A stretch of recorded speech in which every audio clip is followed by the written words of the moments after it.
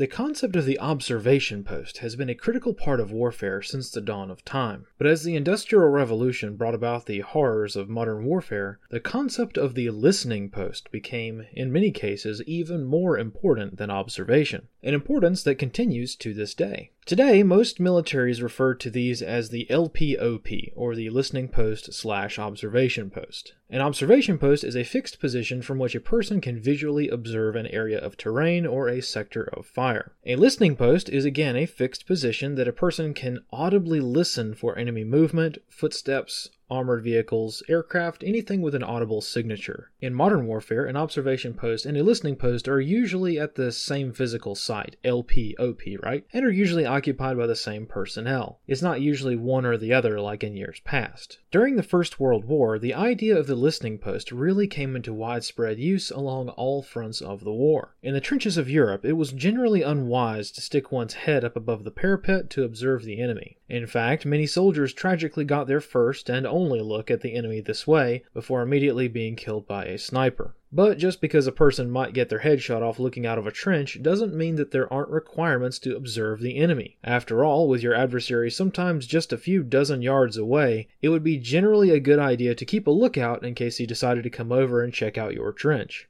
Thus the listening post was born. During the war, all sides of the conflict would dig saps, or small trenches out into no man's land, with the goal of getting a soldier physically close enough to the enemy to hear them. By cataloging the routine sounds of the enemy trench, one could easily detect when something was off, such as an increase of footsteps on duckboards, or more voices than usual, things that are strong indicators of soldiers massing for an attack. Listening posts were not only regulated to no man's land, and in many cases listening posts were located behind the lines as well. In the days before radar, soldiers would use strange contraptions like this to listen for the sound of enemy aircraft approaching. Seems pretty ridiculous to us today, but many reports from soldiers at the time indicate that these large acoustic devices worked shockingly well and were widely used along all fronts during the war. But that didn't last for long. As the interwar years came about and World War II got underway, the widespread adoption of wireless technology meant that the listening posts of old morphed into something new. Rather than listening for engine sounds or massing troops or footsteps, the new goal was to listen in to the radio signals blasting through the air, thus the birth of signals intelligence, or SIGINT. The Cold War years gave us listening posts all over Europe, little closets where spies and analysts tried to make sense of the beeps and squeaks being emitted by their equipment. And in today's world, not much has changed. The idea of the listening post has never had more value than in today's world, not just for military means, but also for the hard times we might be living through. The recent conflicts around the world have shown us that we have entered a new age of warfare, a new age with some not-so-new tricks. We have seen the widespread use of new technologies at the squad or even individual level, such as unmanned aerial systems and high-tech surveillance tools. But we have also seen the vulnerabilities that these tools bring to the table. To put it simply, most people, to include most military units, have the digital signature of a group of middle schoolers that just discovered TikTok. A unit can have the best, most high-tech camouflage and be invisible to both the human eye and any sensor you swing overhead. But today, even just one guy on Snapchat or a commander who thinks he's above the rules can get his entire unit killed in minutes. So today let's briefly talk about some of the tools that might be helpful if your goal is to maintain an electronic situational awareness of what's around you. One of the simplest and easiest ways to get started with this is to simply monitor the aircraft around you with a flight tracking app. Flight tracking apps and websites such as Flight Radar 24 and ADS-B Exchange have gotten a lot of attention lately because people have started to realize just how often government intelligence collection platforms are flying around collecting intelligence on American citizens. Yes, it is true that federal agencies and military units are known for turning off their transponders to avoid accountability. However, you would be surprised as to how infrequently this is done, especially in the US. If you just think about it, the skies over most of the US and Europe are very crowded, and every civilian airport in the world has actual radar, so when government agencies go dark and turn off their transponders, it causes a lot of problems for other aircraft. So unless there is a training exercise that is pre-planned with designated areas for flying around without a transponder on, you can actually develop a very solid intelligence picture of what is around you just by downloading an app to your phone. Many apps even allow you to set notifications based on specific tail numbers. So if you know what surveillance aircraft are typically used in your area, you can get a notification whenever it goes wheels up. This is a potentially life-saving feature. Of course, there are downsides to flight tracking services that could potentially get you killed. For one, there's always the potential for an aircraft to turn off their transponder, and you can bet that if anything shady is going on, that potential is greatly increased. So you never want to assume that since you don't see anything on the map, you're good to go. You really need to use all of the tools at your disposal when assessing risk, not just a smartphone app. Speaking of apps, not all are created equal. For instance, FlightRadar 24 regularly complies with the US government to block out all government and military aircraft. ADSB Exchange, a competing website, also does this, but to a much lesser extent. In fact, on ADSB Exchange, you can filter the map to only show military aircraft. A very handy feature indeed. But as we can see, the critical vulnerability with these websites is the fact that they are websites, and you need not just an internet connection, but a massive spy device to view the data. Not ideal. So you end up using a smartphone that is connected to a cell tower to let you know that an aircraft overhead is collecting intelligence from that same smartphone and cell tower. Kind of oxymoronic in that case, but there is a way around this. So what you can do is build an ADSB receiver. This device, built from a Raspberry Pi, is flashed with Stratix software, which allows our phone to connect to it as a Wi-Fi access point. This eliminates any data connection from the system entirely, since you're basically just using your phone to control the ADSB device. The antenna on top can pick up the transponder signals of overhead aircraft and display that data on the app, all without an internet connection whatsoever. The only digital signature you leave behind with this example is the Wi-Fi connection between your phone and the actual ADSB receiver box, which is a lot more manageable than your phone pinging a cell phone tower. However, there is yet again a major drawback for this system. It only works with ADSB, which is the transponder mode that most civilian aircraft use. Most military and government aircraft use what's called Mode S, or an assortment of other alphabet soup modes, which require not just one, but a network of multilateration sensors to be able to detect. If this sounds complicated, it's because it is, and we here honestly haven't figured out a way to make this work in the field just yet. So the bottom line is that you can either use a smartphone app, or you can go the extra mile and build a physical offline ADSB receiver, and it will work to detect aircraft in your area. Very handy for if you frequently have suspicious aircraft flying overhead. The big bummer is that it won't track most military aircraft, but for civilian aircraft or federal agencies, this can be a very valuable tool to have.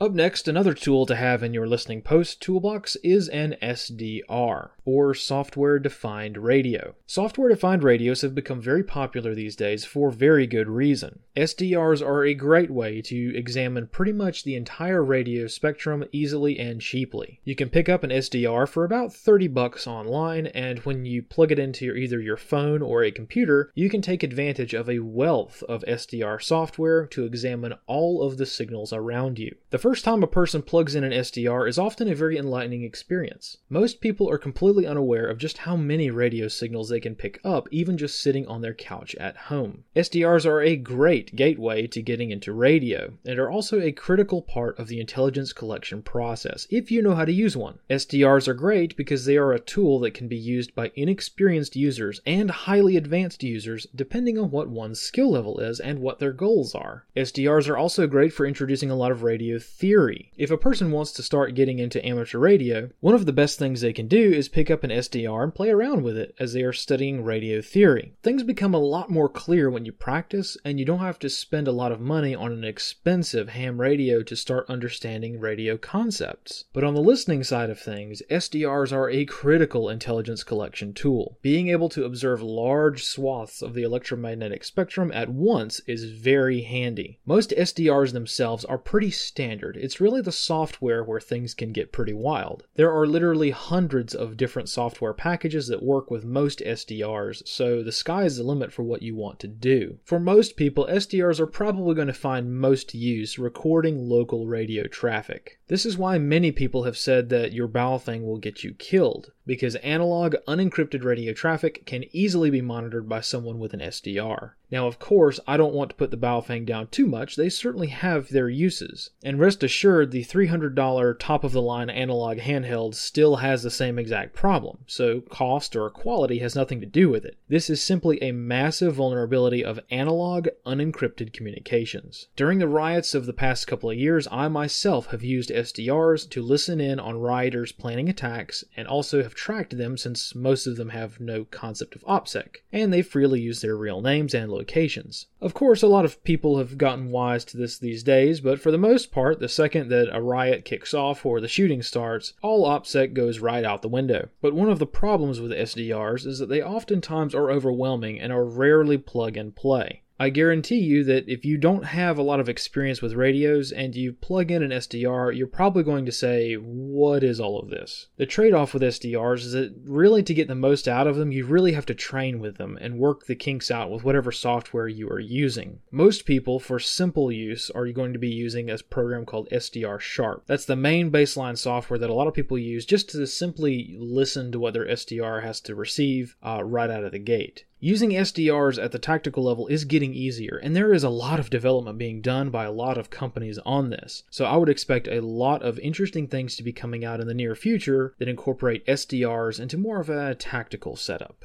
But for right out of the box, push one button and go operations, one device that might help you out a lot is a radio scanner. Police scanners might be a bit outdated these days with SDRs being so popular and cheap, but scanners might still have a place in your listening post for a few reasons. Having a device that is dedicated to sweeping through public service frequencies is very helpful to have if you are running other equipment. For instance, if you have a laptop set up in your listening post, hooked up to either an HF radio or an SDR or some other kind of software, it's going to be pretty tough to use an SDR for listening to specific frequencies all at the same time. You might be able to get different virtual audio ports to work and use different kinds of cabling and things like that, but for many people this is kind of a hassle and it's a bit buggy depending on the software you're using. This is where having a dedicated scanner can be useful. While you're working with other devices, you can plug some earbuds into your scanner, turn it on, and let it do its thing while you are working on other stuff, or while the ports on your laptop are occupied with other devices. That's kind of what I do a lot of times. It's really easy to stuff a battery-powered scanner in a pouch and run an earbud up to your ear while you are on the move to your hide site. Sure, it's probably a much better idea to be able to hear your surroundings, but it's also handy to hear the local message traffic before you move into an area. As with everything, there are trade-offs with doing this. But anyway, once you get to your hide site or listening post, you can have a scanner on in the background as you pull out your gear, route your cables, and settle in. As with every device, there are a few downsides to using scanners.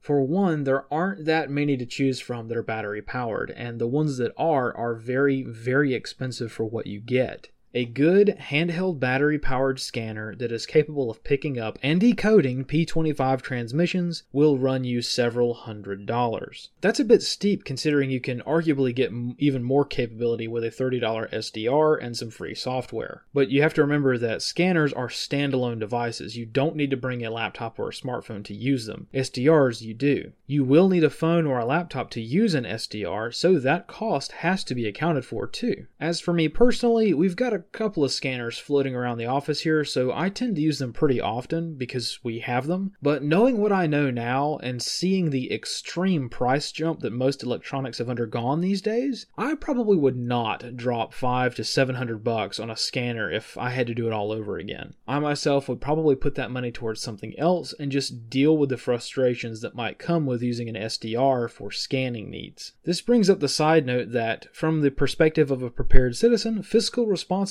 is real, which reminds us to focus on capabilities rather than the shiny toys themselves. These days, we've got to be aware that asking your team members to all go out and spend $700 on a police scanner is not a realistic request. But if you can add a police scanner to your setup, it will add capabilities and convenience to your listening post. The convenience of having a standalone device is very handy to have, but it's yet another thing to carry that needs batteries and is very expensive. One thing I should mention is that you don't necessarily have to buy a scanner to understand what's going on in your local area. You can to start with, download a Police Scanner app and see what's out there. There are many websites and apps that allow you to select your city and listen to the main police or fire department frequencies. That's cool if you're just getting started or just casually interested in listening to police traffic, or even better, you're trying to listen to traffic from a different city than you're located in. Many people have figured out that you can listen into the local police frequencies of cities where kinetic events are happening. But as one might guess, the downsides of using a Police Scanner app far outweigh the benefits for long-term use. For one, police departments have gotten wise to this and have even conducted deception operations, spreading false information over the unencrypted radio to trick their adversaries. Also, Police Scanner websites are heavily censored and in the past have responded to requests to shut down their streaming services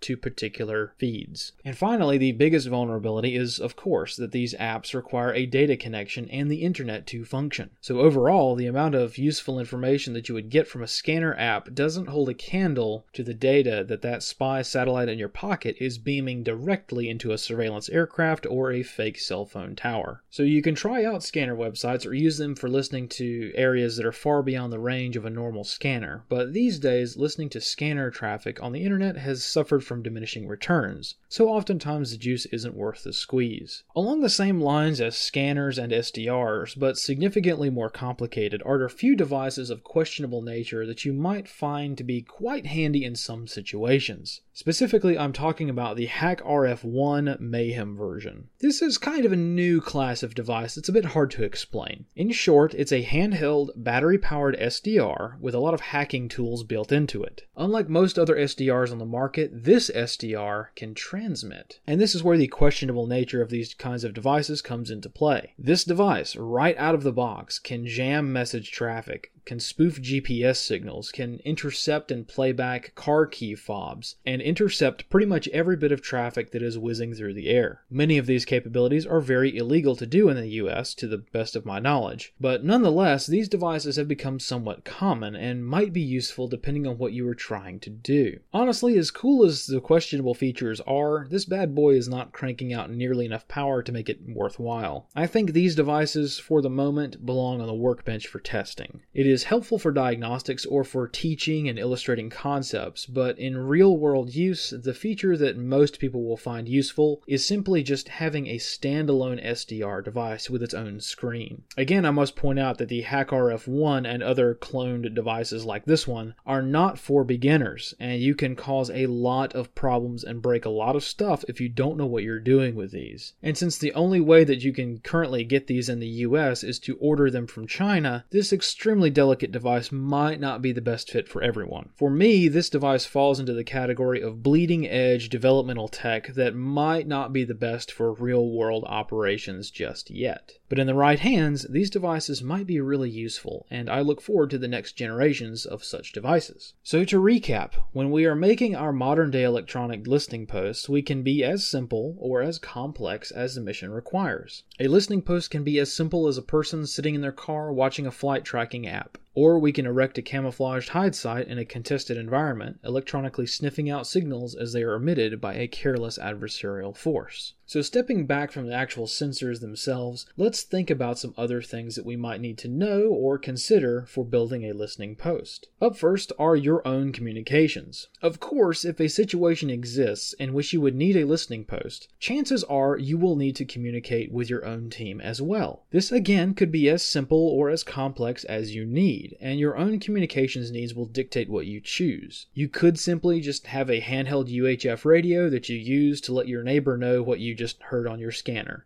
It doesn't have to be super complicated, but it can be if needed. In fact, your own radios that you use for your own communication can be intelligence collection tools as well. Using your SDR, you can start observing who's out there and what frequencies they are using. Then you can take your own handheld radio and connect it up to a Yagi antenna to approximate which direction these transmissions are coming from. 2 or 3 observation posts operating in conjunction with each other can provide some scary accurate direction finding capabilities. Direction finding is a huge topic, and we've kind of talked about this before, but for a more casual user, a simple directional antenna, which hopefully you are able to use for your own internal communications, can also serve you very well when trying to direction find any adversarial signals you pick up with your SDR. And let me tell you, you're going to be really popular with intel dudes if you can send in a report with not only the frequency of what you heard, but also a rough bearing from your position. Maybe not super useful if you're a one-man show, but if you're working with a team of neighbors or friends, and you're lucky enough to have someone coordinating information from listening posts, this information will be very nice to have. We also have to remember to keep things feasible and realistic. Another major consideration for even considering setting up a listening post is our end goal, and whether or not our actions are even worth it in the long run.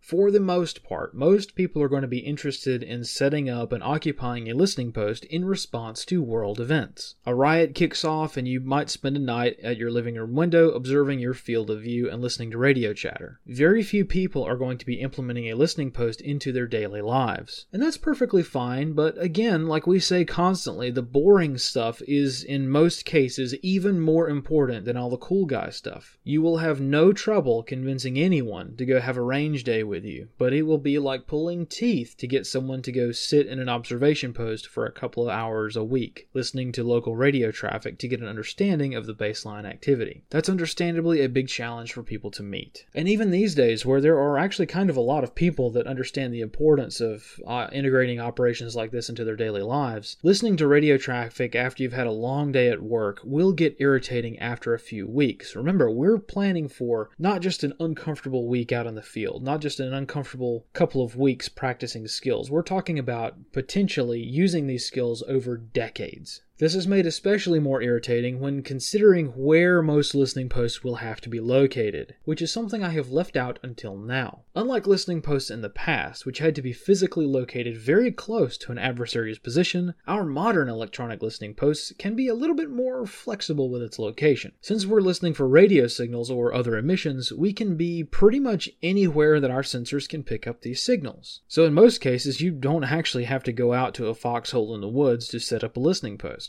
Of course, this will depend on your electronic environment, but most people can just set up listening posts in their own home. For instance, you can decide, alright, something's going down, I hear a lot of helicopters in the area, we need to get comms and some electronic surveillance up and running. And in most cases, this could be as simple as sitting on your couch and opening up a laptop with an SDR. That's perfectly fine if you're able to do that. But in many cases, we also have to remember that integrating a listening post or just basic electronic surveillance tools into your normal everyday life is not going to be so easy or seamless. A lot of people, myself included, have a lot of electromagnetic interference or EMI in their home. So you might have to relocate a bit, usually outside or up in an attic or something like that. And as we all know, the further away we get from a point of convenience, the more unlikely we are to do something. What is going to happen is this. You get home from work and see that there's a riot planned for that night or a new checkpoint that has gone up in your area, and you decide that it would be a good idea to set up your electronic surveillance and see what's out there. Well, you can't hear anything from inside your house, so you've got to go to your backyard. Oh, and now it's raining, so you've got to set up a tent. But by now, home life catches up to you and 2 hours have elapsed, so it's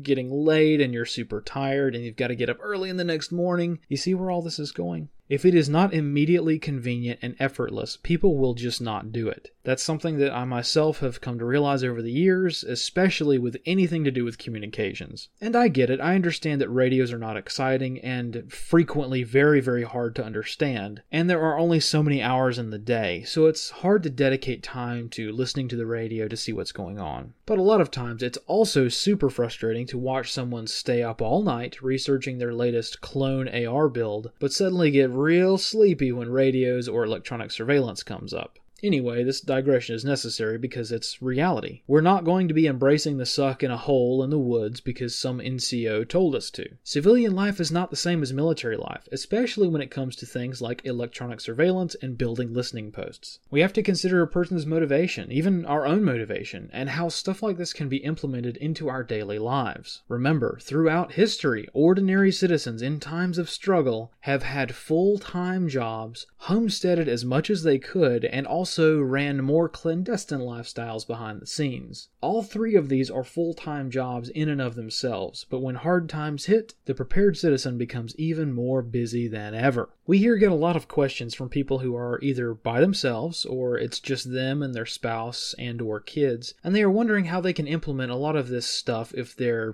team is basically just themselves and maybe one or two other people. Well, there's nothing wrong with this. For a long time, I myself was running basically a one-man operations center in my local area, so I know how difficult it is to run one-man or really small teams. And even to this day, with everyone's schedule being really full and everyone having their own lives, right, it's a lot harder to run team operations, especially for a specific static event, right? And we have a lot of stuff coming out soon on that front, but for now, speaking of listening posts, we have to realize that a one-man listening post is going to be challenging because a person can only do so much. Sure, you can potentially automate a lot of this stuff, and once you get more experience, even build unmanned electronic surveillance devices. But for the most part, we're going to suffer from the opportunity cost of time management. Time that you spend sending your own radio traffic is time you are not spending listening to adversaries. The time you spend messing around with an SDR is time that you're probably not paying attention to your scanner. And time that you are sleeping or conducting camp tasks or even just having a home life is time that you are not really manning your post.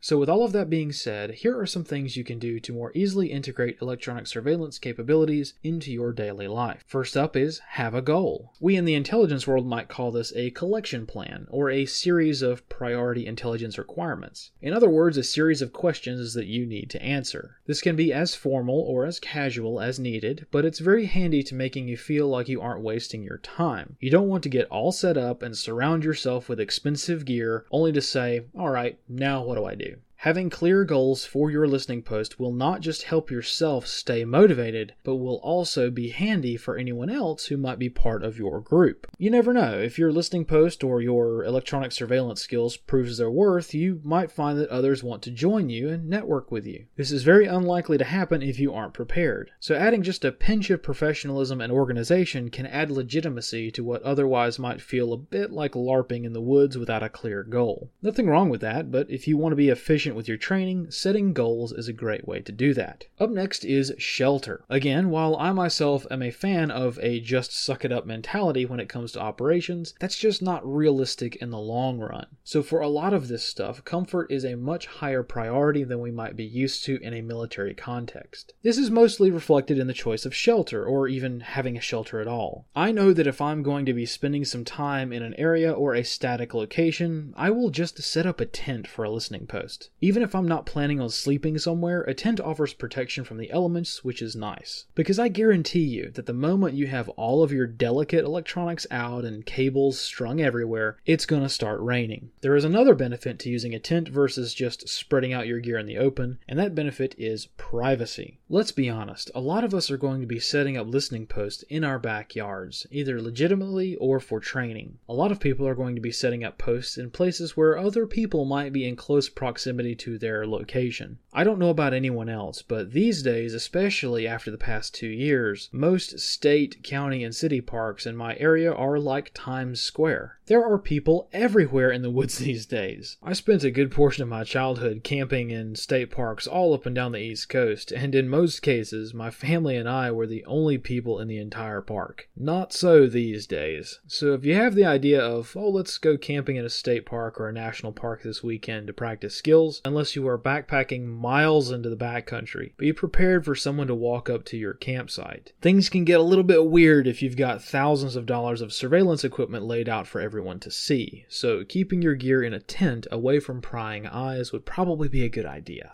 Yeah, I know, the solution to this would be to just not camp in state parks or national parks or places where campsites even exist. I understand and agree, and I personally prefer not to train on public land anyway, or anywhere near other humans. Makes things simpler that way. But again, we have to be realistic, and most people are just not going to ruck 50 miles into the woods just for an overnight training exercise. Most people are also not going to dig a fighting position to sleep in every night, or spend hours concealing their position. That would be great to do, but sometimes we have training goals that make it not particularly feasible to go for an ultra stealth camp setup. Most people are going to go out into their yard where there might be prying eyes of neighbors that might not be so friendly, or they are otherwise going to go to more generally publicly accessible locations. And these days, anything public, easily accessible, and free is going to bring a stampede of people that make it not a super great idea to advertise that you're intercepting radio transmissions. Again, maybe not a super big consideration for some, but I did want to mention it because not many people talk about this sort of thing these days, even though it's become a pretty big training barrier for most. Having a dedicated and protected place to set up a listening post is not only great for mobility and privacy, but it is really handy to have if you are by yourself and you have to have more force multiplying gear to make up for not having people to help you out. And speaking of not having that many people to help you out, automation will make your life easier if you can figure out how to implement it into your setup.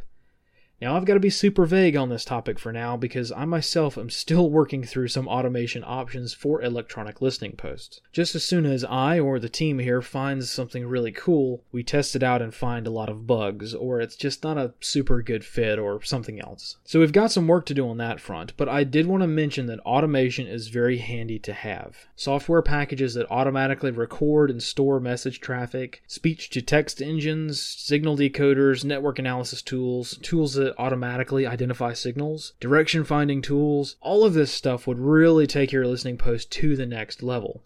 But again, we've got some work to do to get all this to work. And finally, integration. Integrating listening post capabilities into something else is a great way to make sure you are training efficiently. You don't have to be so formal about listening posts to maintain effectiveness. You can take along a phone and an SDR when you go camping and spend an hour or so just playing around with it when you have some downtime, maintaining a knowledge of how the features work on the app or the software that you use. If you are already setting up an observation post, bring along a police scanner and increase your capabilities beyond your line of sight. Using an ADS receiver will allow you to intercept aircraft transponder transmissions, which will allow you to identify and differentiate the different aircraft that might be in your area. Any little bit of electronic surveillance that you can integrate into your operations is helpful, if not for the information that you collect, then for the training that you get. 95% of the time you try to collect some information, you're going to come up short. You're just not going to get anything that's reliable. But just like they call it fishing, not catching, you have to go through the effort to get that last 5% of information that might be helpful. The great part about all of this is that you can pick and choose what you want to do, and flex what gear you have to meet your needs.